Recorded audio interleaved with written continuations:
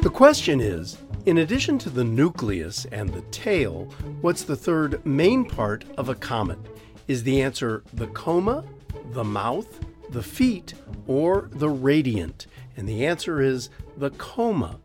When passing close to the sun, a comet warms up and it begins to release gases.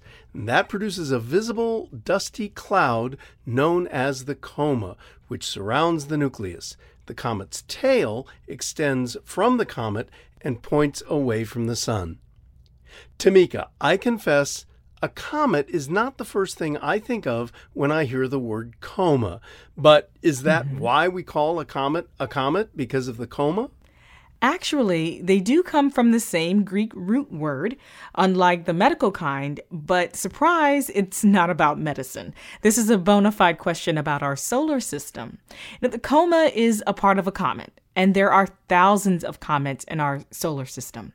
Last July, about 6,600 of them were counted. Ooh. That grows to nearly 1 trillion in the outer solar system. Comets are thought to be left over from the formation of our solar system. That's a sizable number of comets. Do any of them stand out? Oh, yes. If there was a comet that would get a star on the Hollywood Walk of Fame, Halley's Comet would get that honor.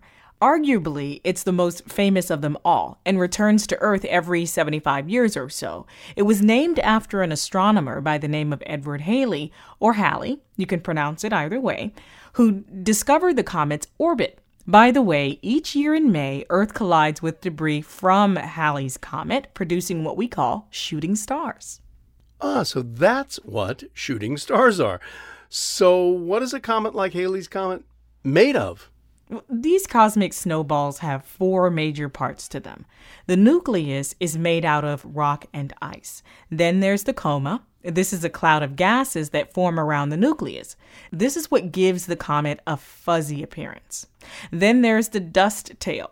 It's also made of gases and has tiny dust particles that are blown away from the nucleus as the comet heats up. The dust tail is the most visible part of a comet. Still with me? Yeah. Lastly, the ion tail is a stream of gases blown away from the sun, and this happens because the comet's contact with the solar wind. Who knew all of this was happening within a comet? Not I, certainly, but I do now, thanks to you.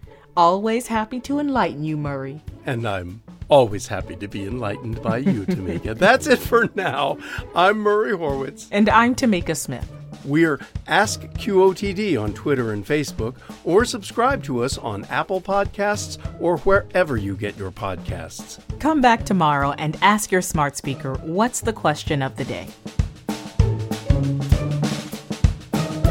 Learn something new every day.